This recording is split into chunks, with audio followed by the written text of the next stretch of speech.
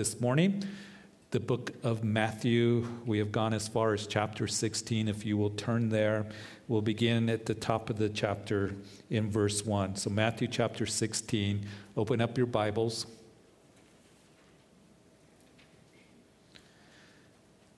Had somebody last week, they said they were visiting a church with a friend, a large church. Said nobody had any Bibles. I just thought I'd throw that out because I love to hear the turning of the pages of the Bible. So, I mean, they love the Lord, they're saved, but bring your Bible.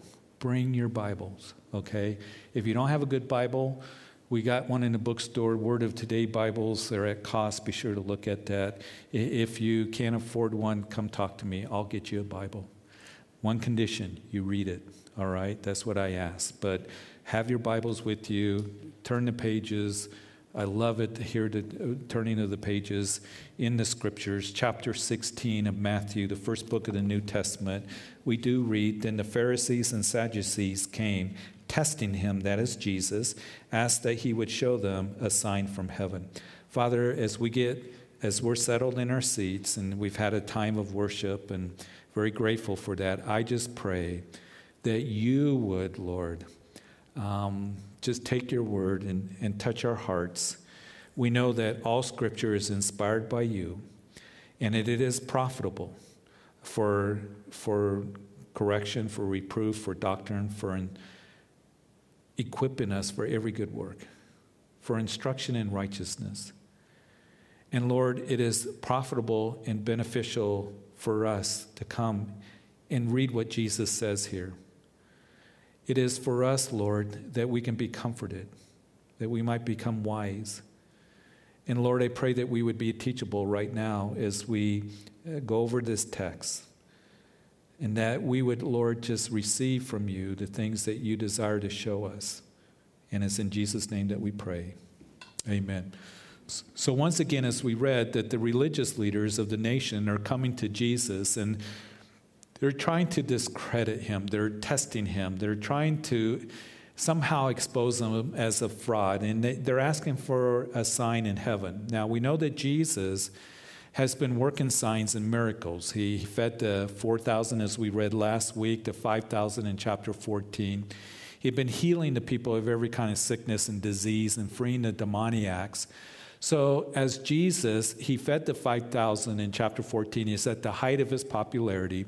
The people were wanting to come and force him to take him as king, as their Messiah.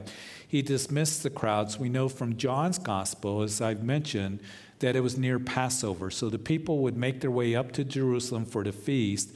And you know the news is spreading that Jesus, the miracles that he's working, and the story of the feeding of the 5,000.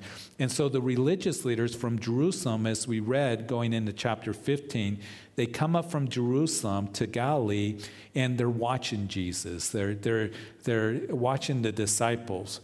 And they begin to accuse them of, you guys don't keep the traditions of the elders. You don't do the ceremonial washings before you eat.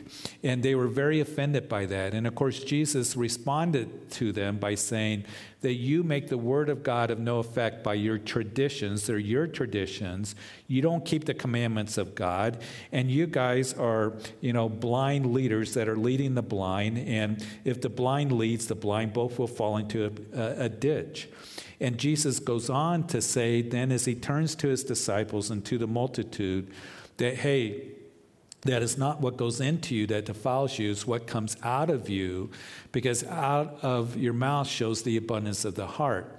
He then would leave the Galilee region, and he would travel, as we saw a couple weeks ago, up to that area of Tyre and Sidon, and he ministered to that Canaanite woman who had a need, who came to him, displayed great faith as he commended her faith, and she had a daughter that was vexed with the demon, and he delivered that demon from her. And then after that miracle, he would skirt the Galilee region. He would go into the area of the Decapolis, as we saw last week. The Decapolis was Gentile territory, and as he's in the Decapolis, he would feed the 4,000, and then he would get into a boat. As we concluded chapter 15, he would come back to that region of Magdala, and that's where they believe where Mary Magdalene was from. It's just really right around the corner from Capernaum, very beautiful spot nestled along the Sea of Galilee on the northwest side. And they've done excavations there recently and made some pretty interesting discoveries. We don't have time to go into it. But as Jesus comes back to Magdala, to Galilee, the religious leaders are waiting for him. And once again, they come and they're asking for this sign. We want to see a sign. And what they're really asking for is they want to see a supernatural, spectacular sign. Call down fire from heaven. We want to see a host of angels, that is. We want to see you part the Sea of Galilee, something like that. And you recall that the religious leaders never denied the miracles that Jesus had performed. They were saying that he does it by the power of Beelzebub. So we want you to do something very spectacular to prove that you're the Son of God. We want to see some sign from heaven. And they keep pushing him on this because they did the same thing back in chapter 12. Show us a sign. Now, at this time, Mark's gospel records that when they asked for this sign, that Jesus sighed deeply in his spirit. And you can just imagine, as Jesus, he knows their motives. He knows what they're up to. Just show us a sign. And he just... And we know how that is, don't we?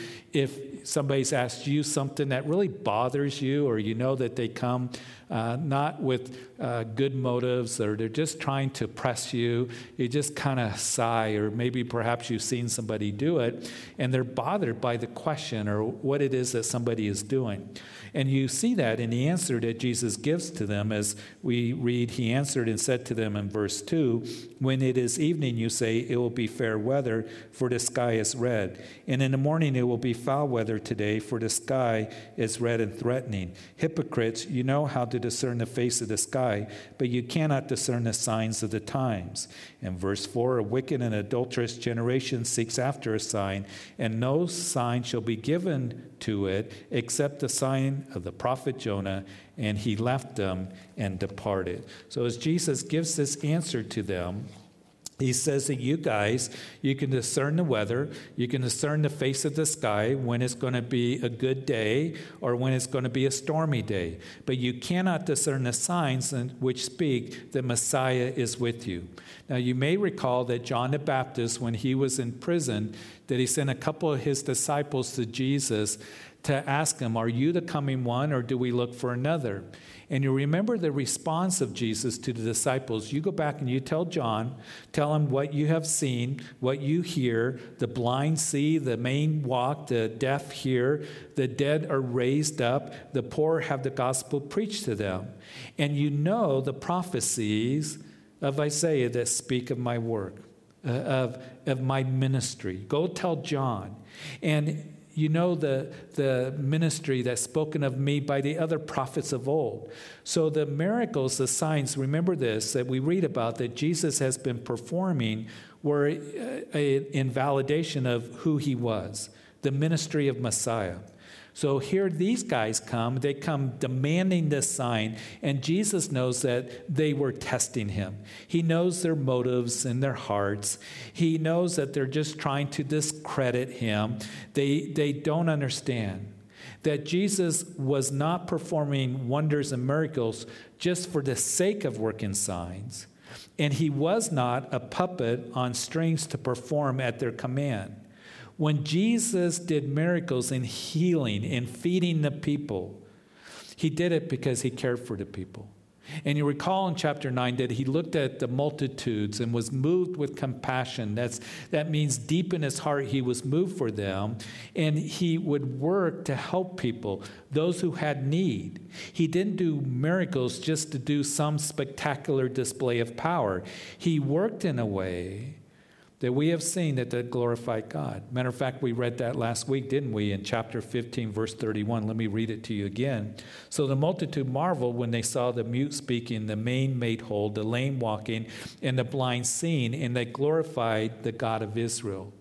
So Jesus, as you go through the Gospels, you'll see how he worked to where they glorified God.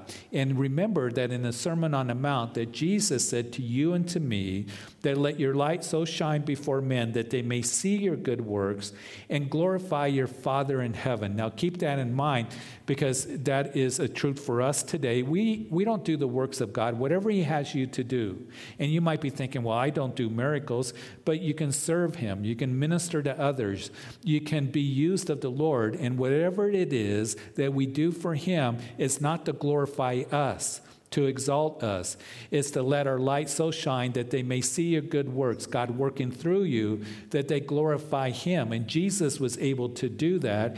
And we're going to see that he's going to speak about the hypocrisy of the Pharisees, who are always wanting to elevate themselves before the people.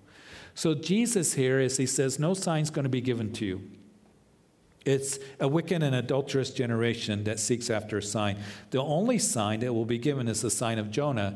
And you recall in chapter 12 that Jesus would say that just as Jonah was 3 days and 3 nights in the belly of a large fish, so shall the Son of Man be 3 days and 3 nights in the heart of the earth. You want to sign this generation?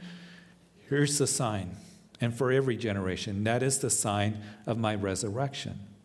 Now, this is important as we stop at this time, because people come to you and to me today, don't they? And they say, what sign, what proof do you have, you Christians? You say that Jesus is the only way to heaven. He's the only means of salvation. What makes you say that Christianity is the only true religion? Well, we know because Jesus did say in that upper room, the day before he would go to the cross, he said, I am the way. He didn't say, I am a way. He said, I am the way, the truth, the life. No one comes to the Father except through me. Now, that's a very simple statement, but it's also a very exclusive statement. And the next day, he would take that cross, and he would go to that place of execution, and he would be pinned to that cross as he hung between heaven and earth, and he would die for sinful humanity. He was put into a grave, and he rose again after 3 days. Now, we're going to see later in the chapter that Jesus is going to speak for the first time to his disciples, that I'm going to go to Jerusalem, I'm going to be handed over to the chief priests and the elders, and I'm going to be put to death, but I'm going to rise again after 3 days. Now, keep in mind that here, Jesus, very popular still. It was just a short time before this that the multitudes wanted to crown him, take him by force as Messiah, because they're only coming for political, material, physical reasons. Hey, he'll heal us, he'll feed us, he'll throw off the yoke of Rome. We'll never have any problems again. But the people didn't understand, and the disciples didn't understand till after the resurrection, that he was going to take care of the greatest need that any man or any woman has, and that is to be forgiven of sin. I'm going to go to Jerusalem. I'm going to die for sinful humanity, but I'm going to rise again after 3 days. And this is what's very, very important as we talk to people. Jesus is the way, the truth, and the life. No one comes to the Father because he's the only one that went to the cross to die for your sins. And he validated what he did on the cross by rising from the grave. There is an empty tomb. And any other religious leader that declared throughout human history that he was the way or she was the way to heaven or to eternal life are still in their grave. Only Jesus conquered sin and death. And Jesus validated, again, what he did on the cross, and he proved that he is the Son of God, that he is alive at the right hand of the Father. And we have that truth that we can declare to others. All other religious leaders are still in their tombs, still in their grave. Only Jesus rose from the grave and conquered sin and death. So you want a sign? You want to know why Christianity is true? There's an empty tomb in Jerusalem, and he rose from the grave. The second thing to consider here, this is very important as we stop here, is that Jesus said that you can discern the face of the sky, but you cannot discern the signs of the times. You cannot discern the coming of the Son of Man. In the triumphal entry of Jesus, we're going to see that as the people are crying out again, that they're saying, Hosanna, blessed is he who comes in the name of the Lord. They're looking for the kingdom of God to be ushered in immediately, is what Luke's narrative tells us. They're wondering, is he going to overthrow Rome at that time? But as the people are hailing him as the Messiah, as he rides into Jerusalem on the back of that little foal of a donkey, that we see that the religious leaders are upset. They know that they're ascribing to him the title of Messiah as the people are crying out, and the disciples are there. And they said to Jesus, tell your disciples to be quiet. And Jesus said, if they are silent, the very rocks are going to cry out, because this is the day of my visitation. You should have known. Going back to Daniel chapter 9, the 70 weeks of Daniel, after the command to rebuild and restore Jerusalem, shall be 483 years that Messiah the Prince will come on the scene. This is the day of your visitation. You should have known. But they weren't discerning. Jesus said he's going to come back. And when he said he's going to come back, he's going to come back. And the Bible talks a whole lot about the days in which we are living in presently. And unfortunately, what I am seeing in a trend today, and I'm not saying this to be critical or anything like that, an honest evaluation, because I talk to a whole lot of people, that we see in the church today that there is more of a moving away from discerning the times and more of ignoring the times that we are in. And there are churches and there are Christians that think there is no rapture of the church. That's what they're teaching. There's going to be no tribulation period. It's already happened. Replacement theology has grown in evangelical Christianity to where Israel doesn't play a part in end times, and that the church is Israel. There's no millennium reign of Jesus Christ, all millennials. Those things are growing more popular in the church today. And the Bible, hundreds of verses that speak about how the Lord's going to come back and restore Israel. Hundreds of verses and whole chapters speaking about how Israel is going to be restored, how there's going to be a millennium reign. Matter of fact, when you go to Isaiah chapter 2, that in the latter times, these things will be fulfilled, Isaiah, and he begins to talk about the day of the Lord. He talks about the millennium reign. When John is on the island of Patmos, the angel said, John, write these things down that must come to pass. Not they might come to pass, or it's just an allegory. Write these things down that must come to pass. And we see what is going to unfold before us. There is more of an acceptance of kingdom now theology and new apostolic reformation that a lot of young people are buying into, that the church is going to grow, and it's going to grow and become all powerful, and there's going to be super apostles and prophets, and we're going to take over the world, and we're going to bring massive healings and go into the hospitals and heal people, and then we're going to usher in the second coming. The Bible doesn't speak anything of that. Matter of fact, Paul the Apostle says that in the last days it's going to be perilous times. Evil men and impostors are going to grow worse and worse. They're going to have corrupt minds. There are going to be counterfeits that are on the scene. And as he's writing his last words before Paul the Apostle is executed, he says, Timothy, this is what you must do. You must continue in the scriptures that you've learned from childhood.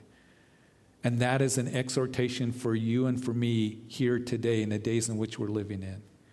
And as we are going to travel through Matthew, we're going to see that Jesus is going to talk about the signs of his coming to his disciples in what is called the Olivet Discourse, recorded in Matthew, Mark, and Luke. And in Luke's narrative, as we read it, we see that Jesus says some very unique things, because Jesus said that what you and I are to do is we are to be the wise and faithful servant that is looking for the master's return. He says, do that because I come at a time that you least expect. I come at an hour that you do not know. That is a commandment of Jesus. It's not a suggestion. I've had people say to me, even leaders in churches and pastors, that you shouldn't really talk about the return of the Lord. You know, we don't do that. And you Christians that are looking for the Lord to come back or the rapture of the church, that you're just looking for an escape and stick your head in the sand and all of this. And I respond by saying, you know what? The scripture says that we are to be the wise and faithful servant that's looking for the master's return. You are wise as you're looking for the imminent return of Jesus Christ. The doctrine of imminency is all over the New Testament. That we are to be looking. We are warned over and over again, don't go to sleep spiritually. Be sober, be vigilant. Don't be overtaken. His coming is like a thief in the night that will overtake you. Jesus says, don't be weighed down with carousing and worldliness and the cares of this world, that day should overtake you. You're to be watching, paying attention. I come at a time that you least expect. Be the faithful servant, and it isn't you sticking your head in the sand. You continue to serve the Lord and be used of him. He said, occupy till I come. But that is a commandment of the Lord. And it's interesting that in Luke's narrative of the Olivet Discourse, as Jesus is talking about the tribulation period and the signs, he says there's going to be wars and rumors of wars. There's going to be famines and pestilence. There's going to be men's heart that are going to be failing. And there's going to be perplexity of the nations in distress. Do you think we're seeing those things today? And I am very determined, and what my prayer is that I have before you the return of the Lord constantly and consistently as we see in the Scriptures, as we go through the Scriptures, because it should bring comfort to you. Men's heart are failing today. I see more people that are anxious and worried and upset and full of fear and have a sense of hopelessness. As we see the things around us, listen, I am concerned for our nation just as you are in the direction that we are going. It bothers me. But Jesus said it's going to happen. There's going to be perplexity of nations in distress. That nations are going to be in such distress that they're not going to know what to do. And we are going to see a movement towards that to where the world's going to look for a leader. And they're going to find that leader in one that is called the man of sin, the son of perdition. He's called the Antichrist, and turn to him. Jesus said that lawlessness will abound. That's a sign. These are the birth pangs. They're going to increase in frequency and intensity. That's the birth pangs. And it's going to culminate into a period of time called the tribulation period. It isn't going to get more rosy and cheery. Lawlessness will abound. The hearts and the love of many are going to grow cold. There's all kinds of things that are told to us in the signs that we will go over. And that's why it's amazing. That's why you don't want to miss that study in Ezekiel, because Ezekiel is going to be looking down through history, and he's going to talk about how Israel comes back into the land, and they're going to rebuild the ancient cities. They're going to plant the desert, and it's going to begin to bloom. And every time when we go to Israel, I've been going to Israel for over 20 years, that the desert is blooming more. They're rebuilding ancient cities. And Amos says that when they go back into the land, they're not going to be plucked out again. That's what God's word declares. So to say that Israel doesn't play a part in the end times, they're the epicenter of end time prophecy. That's why we watch Israel. They're back into the land, as God said, after 2,000 years, they come back into the land. They're not going to be plucked out. And God has a plan for them, and he has a plan for the church. And he's going to take us out of and away from the hour of tribulation that shall come upon the whole earth to test those who dwell on the earth. People say, well, the rapture, that word rapture is not in the Bible. It is in the Latin Bible. That we shall be caught up. The Greek word harpazo is the Latin word rapturus, to meet the Lord in the air. Very clear to me. So I want you guys to be discerning of the days that we are in. And listen, not to scare you, but to prepare you. Not to trouble your heart, but to comfort your heart.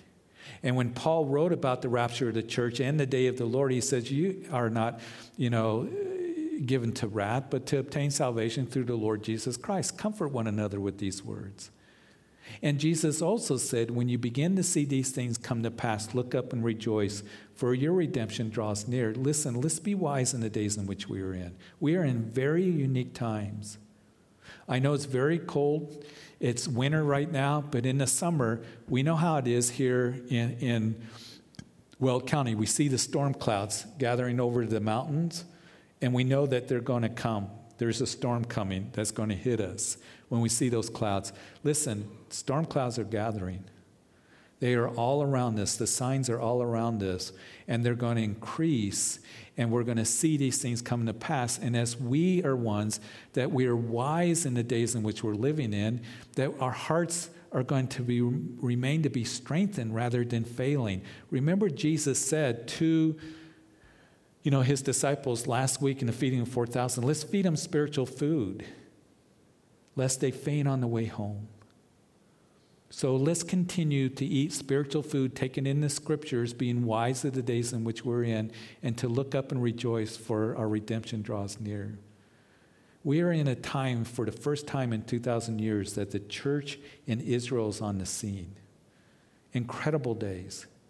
And as we go through Ezekiel, we're going to talk about prophecies that have been fulfilled in our lifetime, and then the ultimate fulfillment and the culmination of those fulfillments that are coming here in Ezekiel 38 and 39. You don't want to miss these things, because you're going to be used to not only, as you are being fed the truth and discerning the days in which we are in, but you are going to be used to be able to feed others. Remember, Jesus said to the disciples, you give them something to eat. And you will be able to give truth to them and help them and be used in the days in which we are living in. So a lot coming up as we continue through Matthew talking about those things. But in verse 5, now when his disciples had come to the other side, they had forgotten to take bread. And then Jesus said to them, take heed and beware of the leaven of the Pharisees and the Sadducees. And they reasoned among themselves, saying, it is because we have taken no bread. So as we discussed in our previous studies, you might recall that leaven in the scripture, it speaks of carnality and sin and evil. Paul uses the analogy of leaven when addressing sin that was in the church at Corinth. He says, don't you know that a little bit of leaven leavens the whole lump? And in 1 Corinthians chapter 5, when addressing the church that had tolerated sin, he says, purge out the leaven, that you may be a new lump, since you truly are unleavened, for indeed Christ our Passover was sacrificed for us. Therefore, he keeps writing, let's keep the feast, not with old leaven, nor with the leaven of malice and wickedness, but with the unleavened bread of sincerity and truth. In other words, when you go to the book of Exodus, that when Passover was instituted, they were to celebrate, the Lord also instituted the Feast of Unleavened Bread. And during the Feast of Unleavened Bread that they celebrated for that week, they were to eat their bread without any leaven in it, and they were to also take all the leaven out of their house, out of their cupboards, out of their kitchens, no leaven in the house. And there's a real important lesson for us. Listen, let's purge the leaven out of our hearts and out of our lives and in your homes. If there's anything in your home and in our lives that causes us to sin, to be carnal, iniquity in our lives, we are to purge that out. He says, don't you know a little bit of leaven leavens the whole lump? It'll just begin to spread and corrupt. And so Jesus telling his disciples a warning here, beware the leaven of the Pharisees. And the disciples respond by saying, oh no, we forgot to bring bread. We forgot to bring the bagels. And once again, they don't understand what Jesus is saying. And I think that Jesus, as he speaks, of the spiritual realm, they oftentimes would think, well, he's speaking on the physical realm. And we see that in the Gospels happening. For example, in John chapter 3, Nicodemus comes to Jesus and says that we know that you're of God, but, because no one can do the things that you do unless God were with him. And Jesus, who called Nicodemus the master teacher of Israel, he says, Nicodemus, if one wants to see the kingdom of God, you must be born again. And that floored Nicodemus, because here was Nicodemus, who was the master teacher of Israel at that time. That he was one that he taught the people the law and the sacrifices and taught the Old Testament and all of the things of Judaism. And here is one that he knows comes from God, says, you must be born again. And he's struggling with that. He's going, what do you mean? Can a man enter his mother's womb a second time? And Jesus said, Nicodemus, that which is born of the flesh is flesh, but that which is born of the Spirit is spirit. Don't marvel that I say to you that you must be born again. You turn the page, John chapter 4. The Samaritan woman there at Jacob's well. And as he's talking to her about living water, she says, where do you get this water? The well is deep and you don't have a bucket. And Jesus said, if you drink of this well, you're going to thirst again. But if you drink of the water that I have to give, living water, you'll never thirst again. Remember in John chapter 7 that he stood up there in Jerusalem and he cried out to the people, if anyone thirsts, that you come to me and drink, and out of your innermost will flow torrents of living water. You see, the question to ask is, what well are you drinking from? And if you drink of the well of the world, you're going to be thirsty over and over and over again. But Jesus has living water to give to us.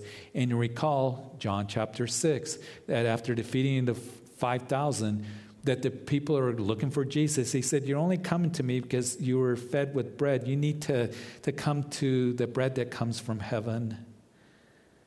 And he says, unless you eat of my body and drink of my blood, you can have no part of me. And the people are saying, this is too hard. And they began to turn away because they're thinking in the physical. And Jesus would say, listen, the flesh profits nothing. The words I speak to you are spirit and life. We can get so focused in this world, and even the church can get so focused on the material, on the physical, and we seem like we're only blessed if we have the physical, material blessings, and they are blessings from God. I don't want to dismiss that because every good gift comes from above.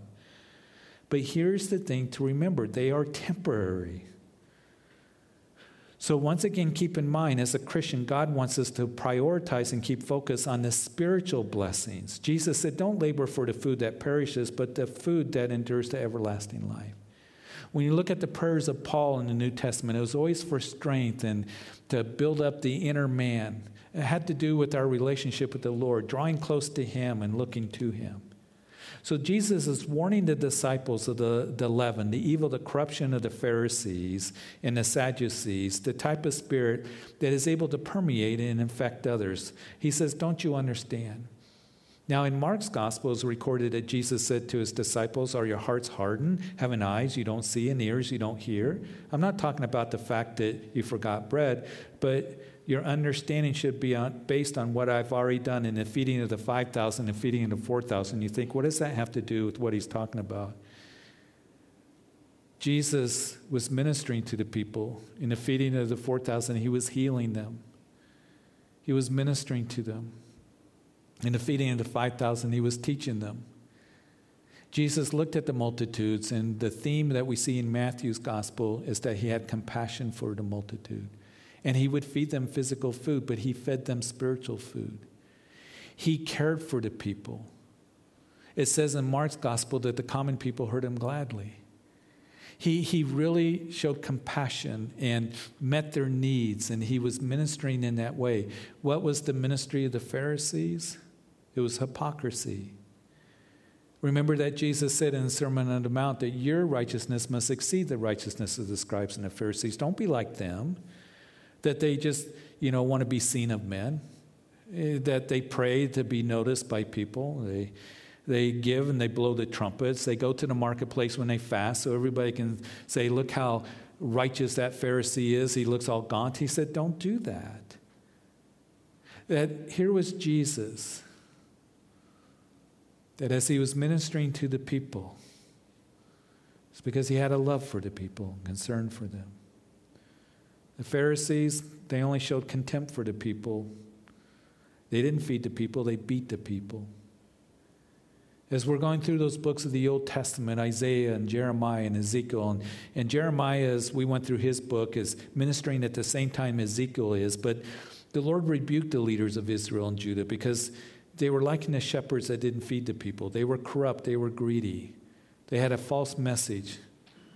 They were encouraging people to continue in false worship of these idols, and they had a false hope that they were giving to the people. They said, God's not going to judge us. We're Jerusalem, the temple. Nothing's going to happen to us. The captivity isn't going to last long. And so they were misleading the people. They're full of violence and corruption and perversion. We read all about that. And the Lord would say in Jeremiah chapter 3, verse 15, he said, the time's going to come that I will give you shepherds according to my heart who will feed you with knowledge and with understanding.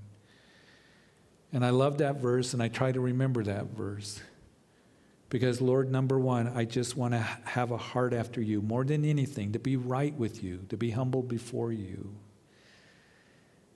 And I want to feed the people with knowledge and with understanding. That's the best thing I can do for you, to teach the Word of God in the environment of love, to be able to teach you with knowledge and understanding, that you may be strong in the days in which we're living in. But it's also true for you.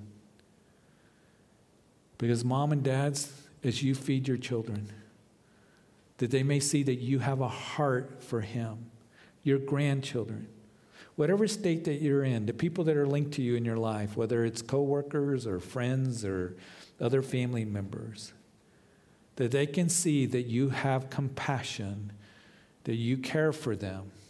You know, we don't share with people to show them how smart we are.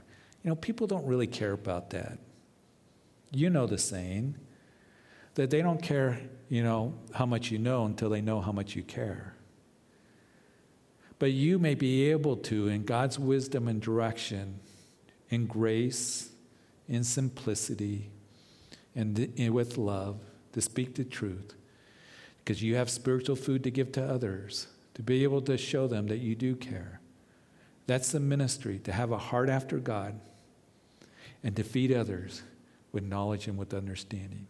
You be a shepherd to the people that are around to you, that you can be used of him in the days in which we're living in. So, Father, we thank you. We thank you so much for this encouragement that is given to us and reminders, Lord, that we are to be feeding upon you the spiritual food, be discerning of the days in which we are living in. Lord, that you would help us to have compassion towards others. Lord, we are the most blessed people because we can be established in truth. We can be strengthened, be strong in the Lord, be standing fast in faith because we are taking in your word. We can be discerning of the days in which we are in as we see this world just unraveling right before us, that we know that there's a glorious plan of your kingdom being established, that these things will come to pass. Just as all the prophecies concerning your first coming were fulfilled, every dot and tittle, every prophecy concerning your second coming will be fulfilled. We have the assurance of Scripture, the truth of Scripture. And may it comfort us. Help us to live in wisdom, not to faint in our journey, but, Lord, to be able to be strong in you. And in those times where we do become anxious, in those times where we're troubled, we go through the difficulties, we go through the, Lord, losses, the pain in our hearts, that, Lord, that we can look to you, who's everything for us. And even as David, he wrote out in that wilderness, when my heart is overwhelmed, I can cry out to you, Lord, from the ends of the earth, because you care for us. Father, I do pray that if there is anyone listening online or happens to be here, that you're not right with the Lord, you haven't come to Jesus, that the invitation is given to come, to put your faith in him. He went to the cross to die for you, for your sins. And the Bible says that if you believe in your heart the Lord Jesus and confess with your mouth that God raised him from the dead, you shall be saved. As you come and ask for forgiveness, to repent, it just simply means turn direction. Quit going the direction you're going and turn to Jesus. He is your salvation. He is your hope. He's your means of forgiveness. He made atonement for your sins. He's the one that brings right relationship with God, reconciliation to the Father. You come in faith, just as you are, and you pray, Jesus, I come and I ask that you forgive me of my sins. I believe you died on the cross for me, and you're alive, speaking to my heart. And I ask that you be my personal Lord and Savior. Forgive me. And Lord, I do want to know you and walk with you. I thank you for this new beginning and bringing me into the family of God in Jesus' name. And Father, I pray for all of us that we would leave here encouraged, looking up and rejoicing, for our redemption draws near. Keeping our eyes on you and, Lord, being comforted, of the blessed hope that is before us, Lord. I thank you for this morning. I pray you keep all of us safe this week. And as the cold continues, take everyone home safely now. In Jesus' name, amen. Amen.